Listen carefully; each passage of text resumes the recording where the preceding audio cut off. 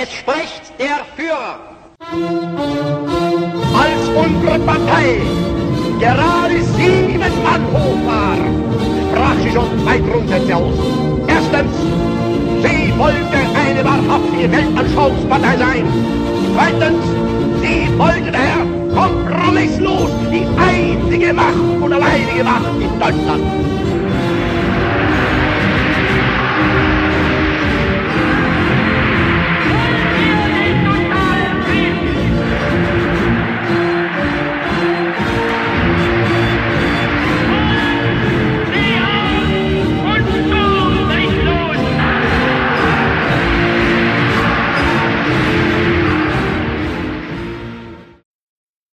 Hello, and welcome back to the Third Reich History Podcast. My name is Ryan Stackhouse, and there is good news to report. Chris is nearing his defense date, so we should soon be rejoined by a newly minted member of the Historical Guild, and it appears that the schedule is once again clear of interruptions. Today, we're going to get into some of the secondary research that I've been doing for the book, but instead of the usual discussion or interview format, you're going to get a narrative history of the Gestapo. So sit back, curl up with a warm drink, or bundle up for a bracing fall stroll, and get ready for story time. I'm going to cover how police can go from a liberal institution to an instrument of power in 3 easy steps, but please, treat it as a cautionary tale, not an instruction manual.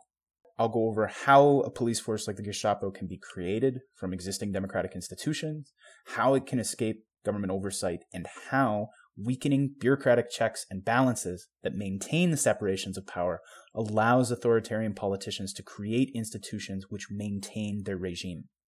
In the words of Martin Luther King Jr., never forget that everything Hitler did in Germany was legal.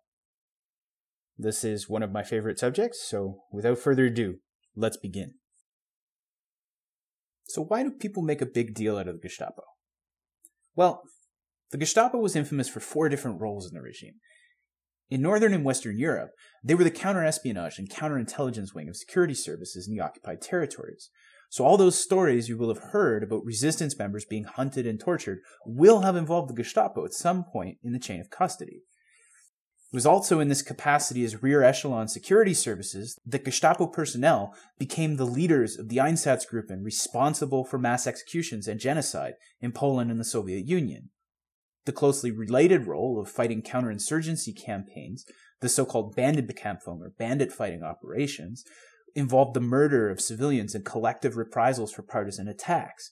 Entire villages would be cleared and sent to Germany as slave labor when the Einsatzkommando created so-called security dead zones behind the front. The Gestapo also managed Jewish policy and the deportation of Europe's Jews to concentration camps as part of the Holocaust under the auspices of the Reich Main Security Office because of this role in security policing.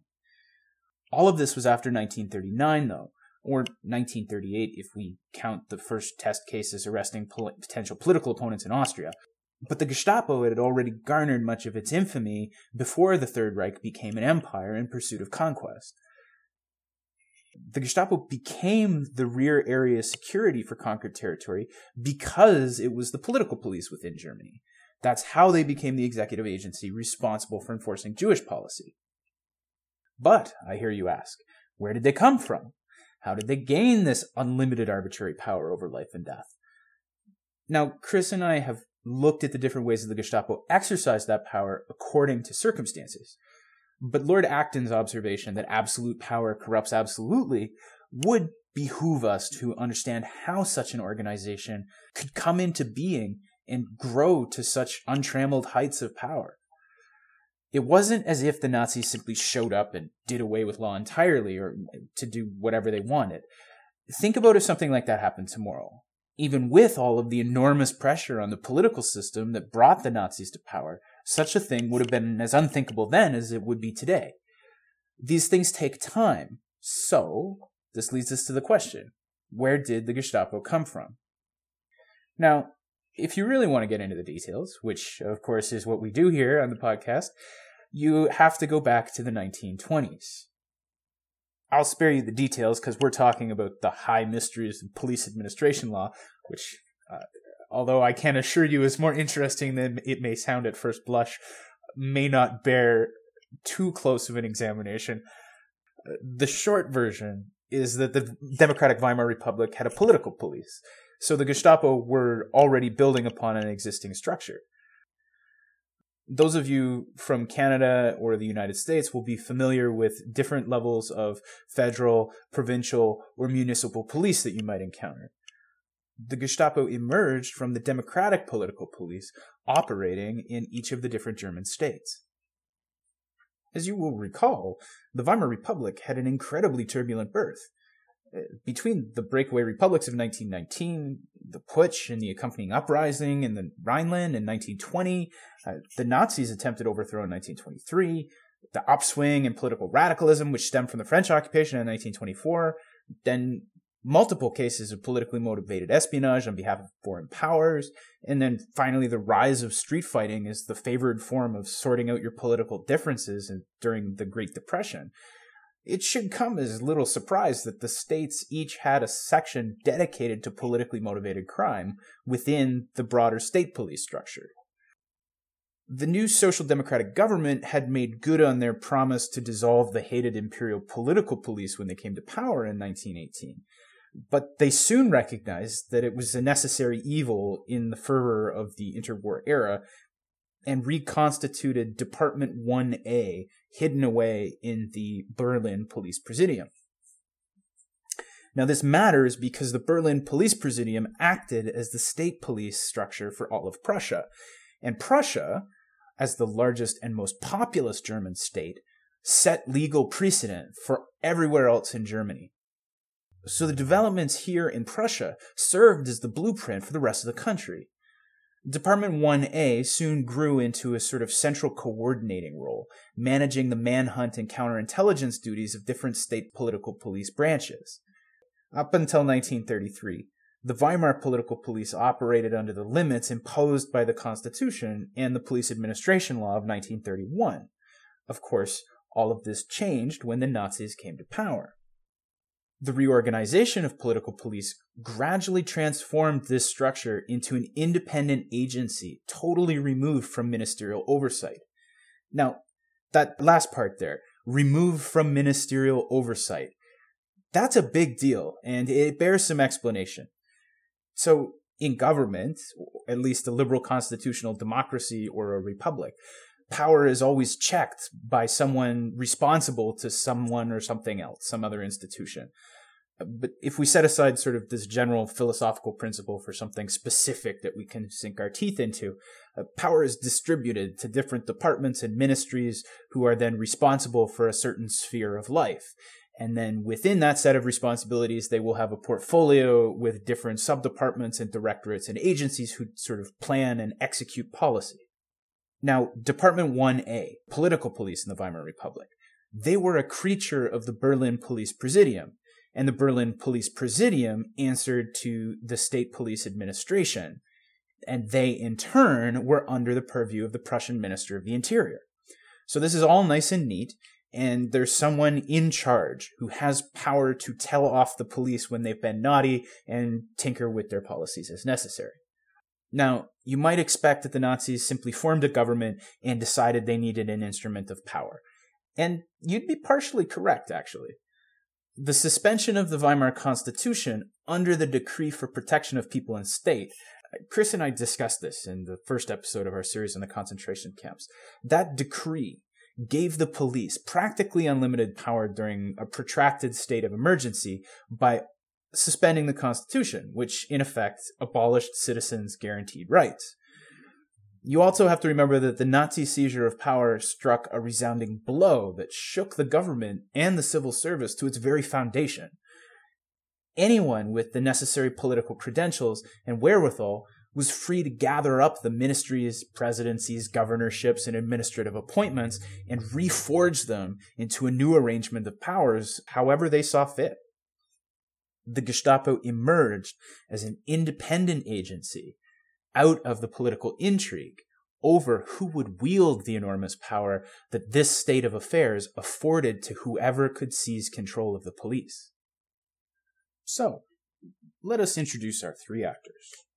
First, we have Hermann Goering, Minister-President of Prussia and Prussian Minister of the Interior, Governor of Prussia, Reich Minister of Aviation, Reich Minister of Forestry, Plenipotentiary of the Four-Year Plan, President of the Reichstag, and Air Marshal of the Luftwaffe. And that's all before the war. So yeah, that whole thing I was saying about gathering titles, I wasn't kidding. Anyway, Goering was quite literally a larger-than-life figure.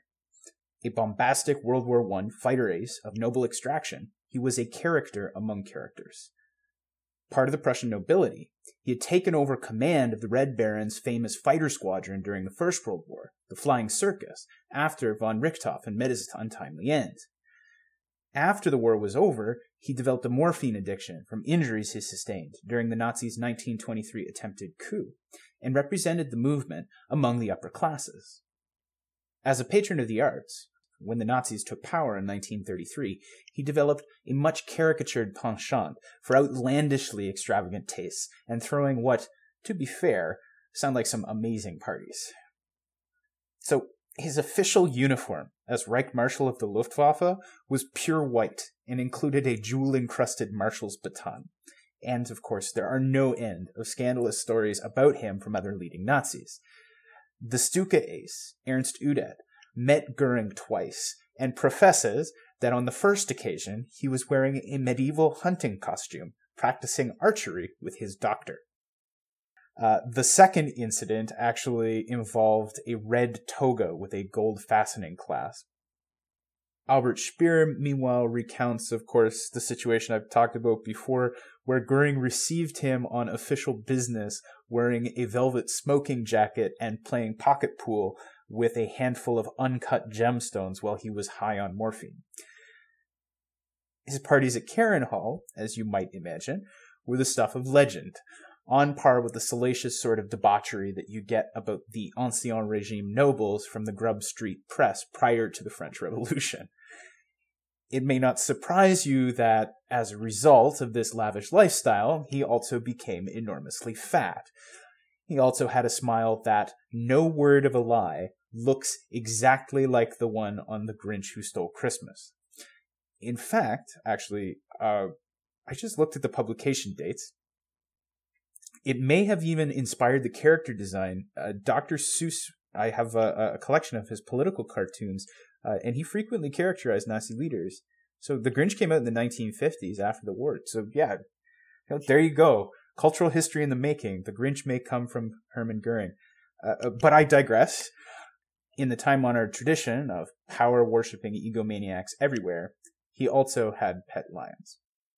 The grim side of all of this revelry is that it was financed through the systematic pillage of Europe for the narcissistic self-indulgence of a man who stands as a towering symbol for the Nazis' excesses of power and faux morality.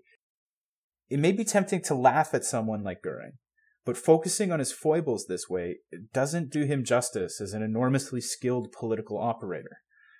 After all, he became the president and governor of Germany's most powerful state in spite of what we could charitably describe as considerable vices, thanks to his prodigious abilities. The salon life gave him a polished diplomatic charm, paired with a savage wit which endeared him to those who made his acquaintance, even members of the prosecution of Nuremberg. Combined with his guile and his utter ruthlessness, he represented a political force to be reckoned with, possessed with the remarkable ability to impose his will through whatever means were most expedient. It was in this role that we find him as the man who founded the Gestapo. His rival was the career civil servant and prominent Nazi politician, Dr. Wilhelm Frick. Frick came from a solidly middle-class background of the educated bourgeoisie, the so-called Bildungsbürgertum, who filled the ranks of a German officialdom. The fourth child of a Protestant schoolteacher from Bavaria, Frick had taken up the study of law at Heidelberg, which would roughly equate to being a Harvard lawyer. Lucky enough to enter the public service before the war, he was already established by the time the war youth generation of SS academics were being politicized during the radical student politics of the 1920s. Frick's talents had paved the way for a steady rise through the civil service prior to the First World War, at a time when considerable cutbacks meant that that path was no longer guaranteed. By the end of the war, he found himself in the senior ranks of the Bavarian police administration. The short-lived Soviet Republic of Munich then won his support for ethno-nationalist politics, and he stood for election on behalf of the Nazis, making leaps and bounds through the mid-20s to head its parliamentary faction.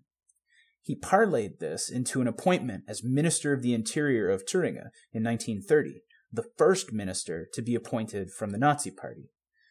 When Franz von Papen approached Hitler as the compromise candidate for chancellor in 1933, the price was including Göring and Frick in the cabinet, with Frick holding the crucial Ministry of the Interior.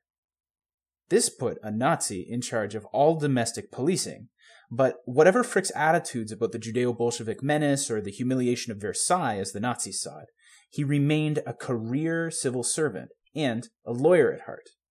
There must be rules and oversights, forms must be filled and reports must be filed.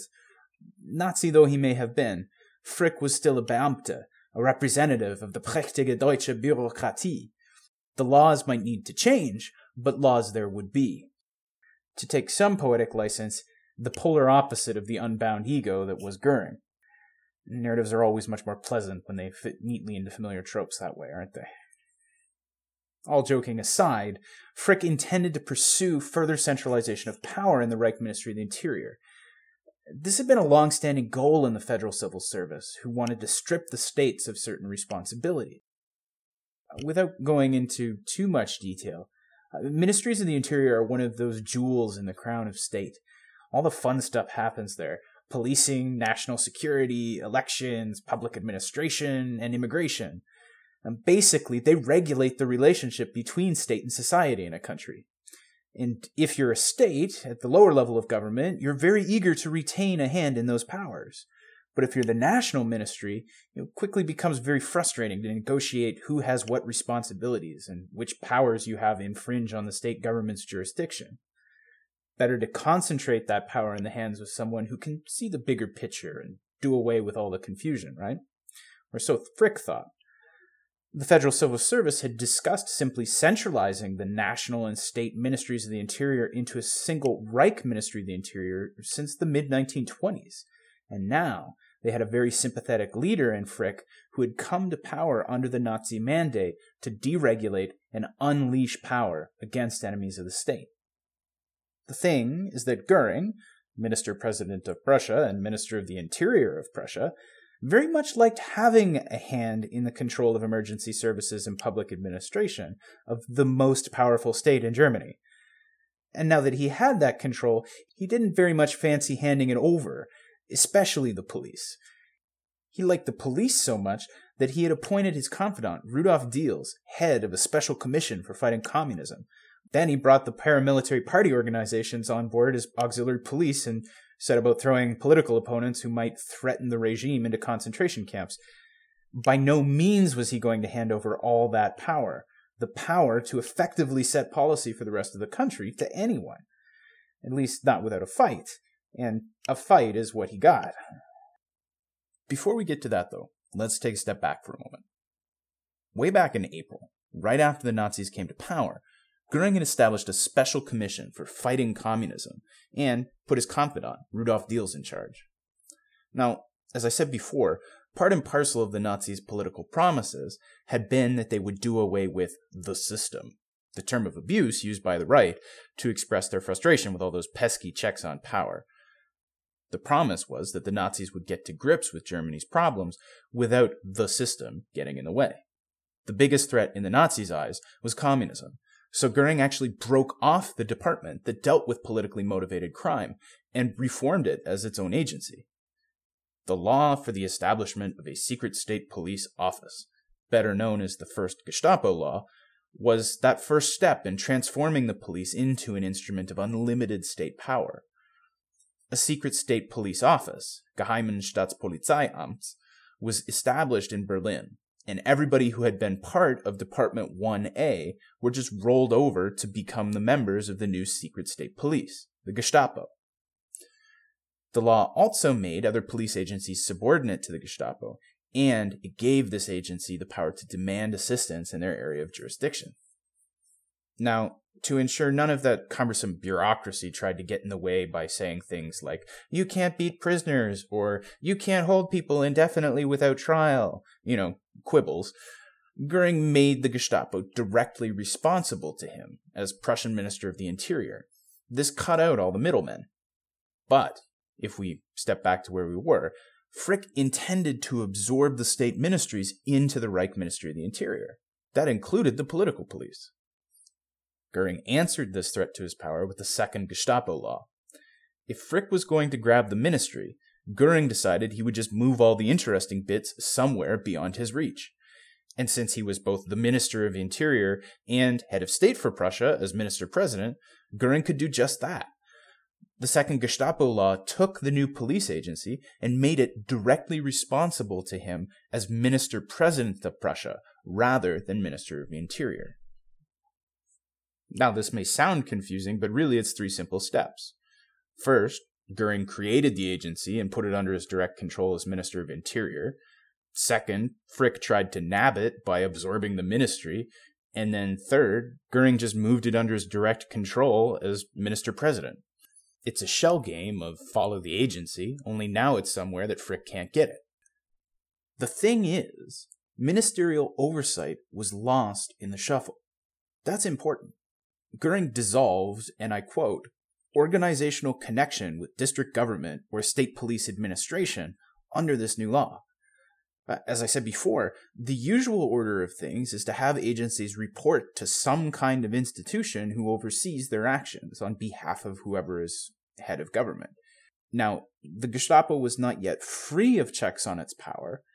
In theory, the judiciary still held final say over punishing transgressions of the law. But de facto, the Gestapo was already an independent agency reporting to the head of state government, and in practice, the Decree for Protection of People and State was allowing them to circumvent the courts. The thing is, the police were only one player in the concentration camp system at this point. The camps afforded immense power to whoever administered them, and the social revolutionary wing of the party, under the direction of Ernst Röhm, was still one of the prime contenders. As commander of the SA, the beer hall brawlers who were notorious for beating their political opponents into silence, he had the muscle to carry it off, both figuratively and literally.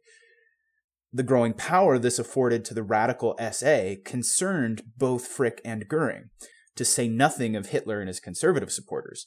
So everybody set aside their differences to hem in Rome and bring the concentration camp system back under state control. Chris and I have discussed this process in our series on the concentration camp system, so pop on over to episode 1 in that series if you want the blow-by-blow. But what's important here is how the fight over who would control the concentration camps paved the way for our third actor's rise to power. After all, Goering and Frick are still rivals. How can they find a compromise that limits the power of the SA and reins in the concentration camps without giving in to one another? Enter Heinrich Himmler. Heinrich Himmler came from solid, middle-class respectability, a concept that he would ironically value highly throughout his life as he rose to command the security apparatus of the Third Reich, responsible for terrorizing Hitler's political enemies, repressing the occupied peoples of Europe, and carrying out the Holocaust. The eventual Reichsführer SS and chief of German police, director of the Reich Security Main Office, and ultimately replacement for Frick as Reich Minister of the Interior, was the second of 3 sons born to a conservative middle-class Roman Catholic family. His family had hovered around the edges of power in Bavaria. In fact, his namesake, Heinrich, was a prince that his father had tutored. Studious, serious, earnest, and socially awkward in his youth, Himmler was a sickly child, and to compensate for his weak constitution, he started weight training and took a lively interest in current events, sports, and issues of religion and sex. He was too young to serve in combat during the First World War. The armistice was actually signed while he was still in a training battalion, and this in turn left him feeling robbed of the chance to prove himself, like many of the war youth generation who would go on to make up members of the SS elite. After completing a diploma in agronomy, he apprenticed on a farm before returning to studies in Munich, where he first met Ernst Röhm in the radical political circles that filled the city. Himmler joined the party and SA shortly thereafter. His career path as a party activist took off when the hyperinflation wiped out his parents' savings, and with it, his ability to pursue doctoral studies. He came up through the Strasser wing of the party, where his burgeoning anti-Semitism and interest in the occult bloomed into a full-blown blood and soil conspiracism. It was his connection with Ernst Röhm, though, that saw him rise to command the SS. Under Himmler's guidance, the SS soon evolved from Hitler's personal bodyguard to a sort of Praetorian Guard wielding its own influence within the party, although officially it remained subordinate to the SA. By 1934, this made Himmler an ideal compromise candidate. The Reichsfuhrer SS had been busy since the Nazi seizure of power, to say the least. Himmler had wrangled an appointment as commander of the Bavarian political police, promoting the Dachau model as an ideal arrangement of powers in the new state. Himmler, as head of political police in Munich, ensured the right people were put into the camps, while his dual capacity as Reichsfuhrer SS gave him the power to discipline SS guards. In the chaotic revolutionary atmosphere, this sounded like a real improvement that carried the patina of respectable oversight. The reality was that it merely institutionalized the abuse that occurred in concentration camps. But the appearance of respectable oversight secured Himmler appointments in state after state as chief of political police. All the German states, in fact, save Prussia. So why did Göring and Frick settle on Himmler? Well, Frick and Himmler shared the goal of a unified national police service, and securing control of the Prussian Gestapo was an important first step that would bring all political police services under the control of a single man. From there, laws could be changed. So, Frick liked Himmler for head of Gestapo. Göring saw someone that he could work with. Everyone shared the goal of limiting Röhm's power, but Himmler especially wanted to establish the SS as an independent party organization. At this time, Röhm was technically still his boss. Himmler, meanwhile, agreed to subordinate himself to Göring as minister-president. Göring was gambling that handing over direct control of political policing in Prussia would advance his influence more widely. Giving command of the Prussian Gestapo to someone who unified political police across the country, and yet still reported to him under the framework of Gestapo laws, would expand his control over the system. If the two could cooperate to solve Hitler's problem with Röhm, both would be rewarded handsomely. Frick was gambling that he could use Himmler as the thin end of the wedge to unify police forces. Göring was satisfied with the reporting mechanism, but Frick, a career civil servant who was still thinking of the state of emergency as a temporary measure that would eventually return to an equilibrium of legal bureaucratic oversight, well, Frick saw Himmler as sort of the first harpoon in his white whale of a unified police force. Unifying any part of policing under a single man was the first real step that would give Frick a lever to move things towards a national-level police service. Both of them were gambling that they could control Himmler, and both of them lost big. Initially, all went according to plan. Himmler and his deputy Heydrich compiled a dossier on Röhm and cooperated with Göring to eliminate him and the rest of SA leadership during the Night of the Long Knives. But Himmler used his central role in the execution of Röhm to secure Hitler's support for unified police services, not under Frick, not under Göring, but under his loyal Heinrich. Göring rather lost interest in policing at this point. Hitler had rewarded him with an air force and responsibility for overseeing Germany's rearmament. So, content with his new toys, he left the showdown over who would control policing to his ally and signed a memo effectively delegating responsibility for the Gestapo to Himmler in fall 1934. Frick was not quite so willing to go quietly into the night, and he still had the resources of the Reich Ministry of the Interior behind him, so he at least was determined to continue the struggle for power.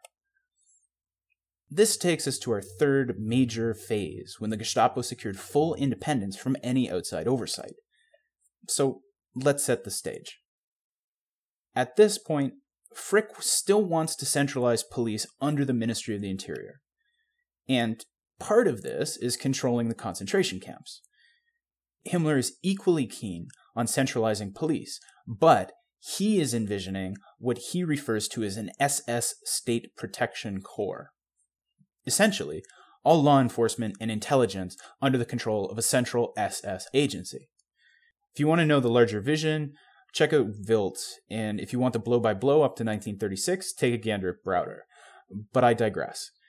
In spring 1935, while all of this is being sorted out, there is an important ruling in the administrative court system that stymies Frick's efforts. This is one of the more fascinating pieces of legal history in the Third Reich, and I have been searching for ages to try and find a citation of the court case proper, or even just a primary source text of the entire ruling. But even secondary research that looks at the case itself is hard to come by. So if you're looking for an MA thesis or a peer-reviewed journal article, this is your chance. And if you do have access to any of these sources, please let me know where I can find them so I can take a look for my own edification. But once again, I digress. The short version.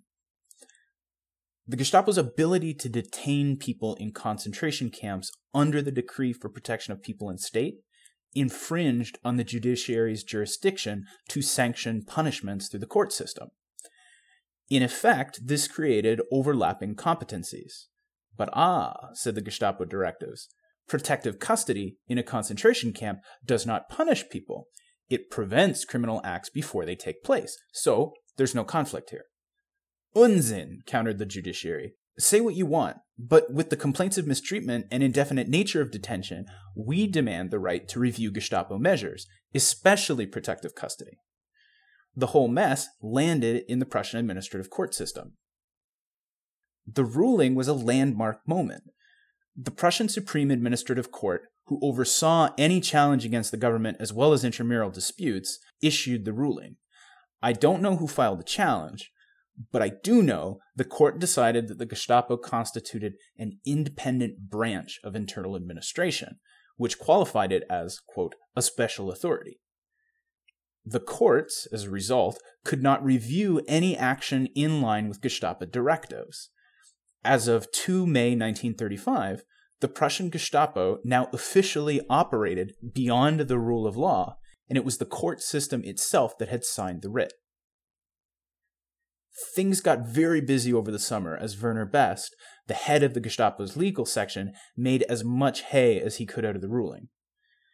The laws governing criminal procedure and court constitutions were changed in June to enshrine prevention as grounds for arrest.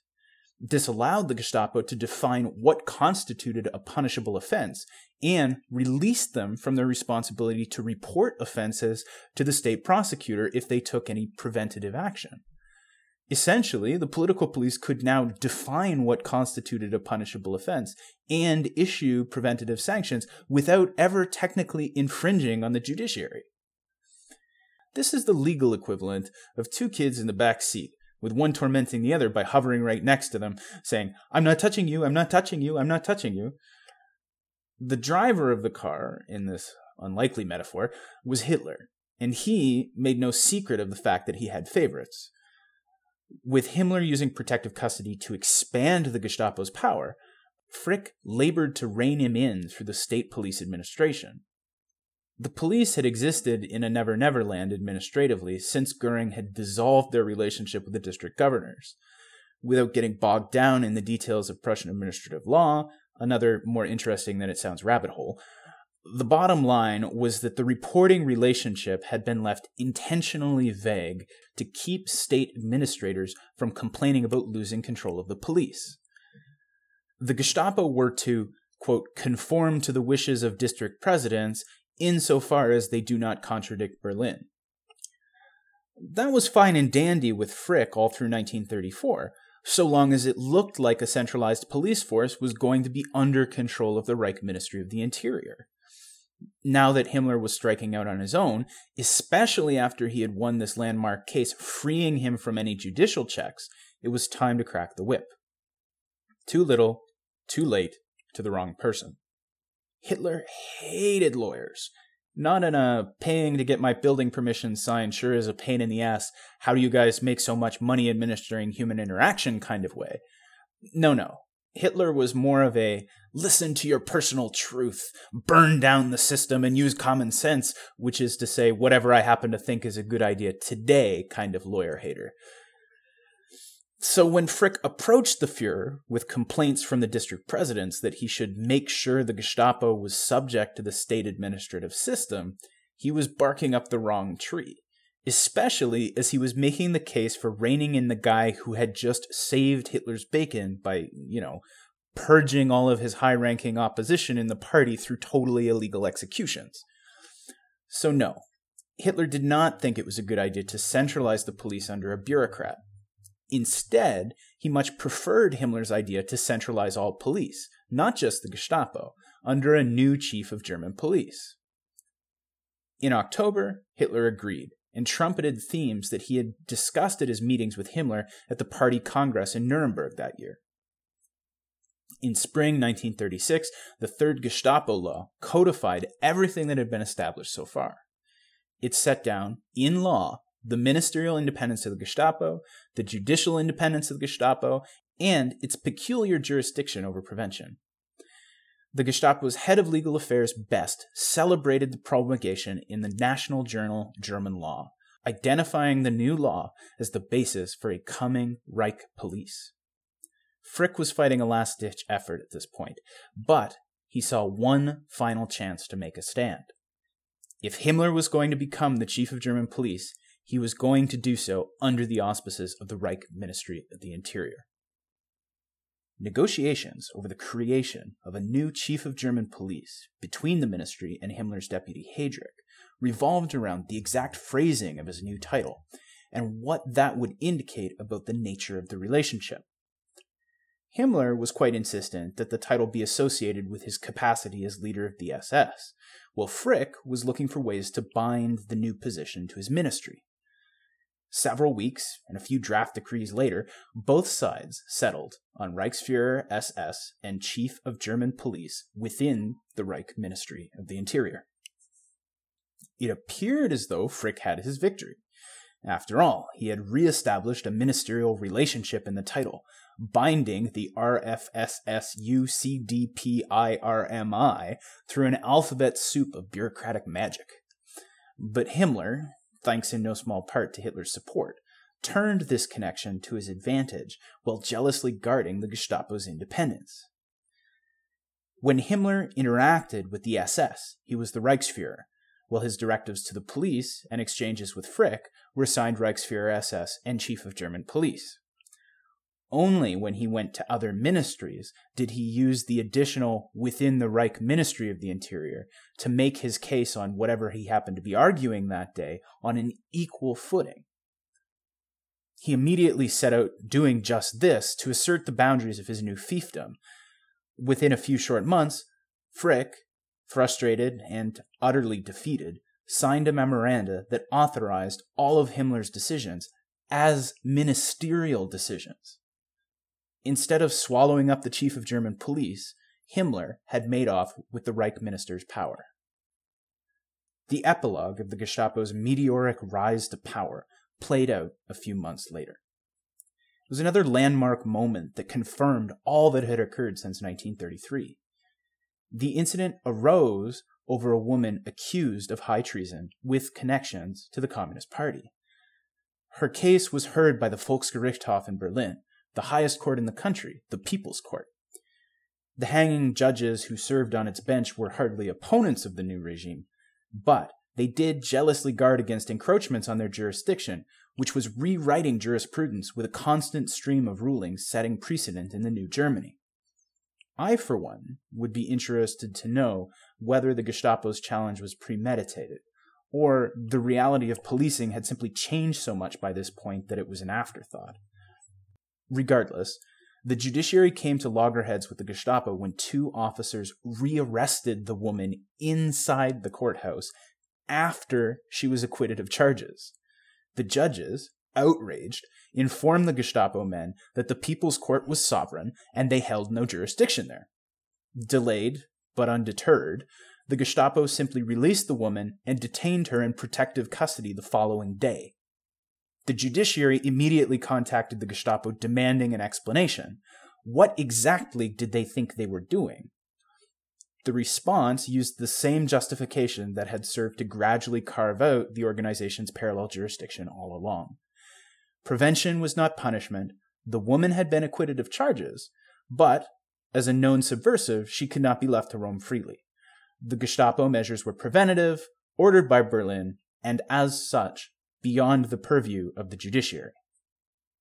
The Minister of Justice, an old-fashioned ethno-nationalist and career civil servant cut from the same cloth as Frick, backed down. The Gestapo, triumphant, circulated a memo shortly thereafter that reported the incident as a matter of, quote, fundamental importance. Liaisons were established within state prosecutor's office, and directives affording Gestapo chiefs power of decision over which cases they should, quote, hand over to the justice system were issued over the next few months. The police had become a law unto itself. With that, I'd like to draw this installment of the Third Reich History Podcast to a close. I'd like to thank you for sticking with us and tuning in after what has been a long hiatus. It's been a busy fall here with everything going on, I have to say. I do have some good news to report, though. Chris is nearing his defense date, so bear him in mind, and we should have reason to celebrate in the near future. On my end, actually, there's more good news. The first half of the book is going out for peer review.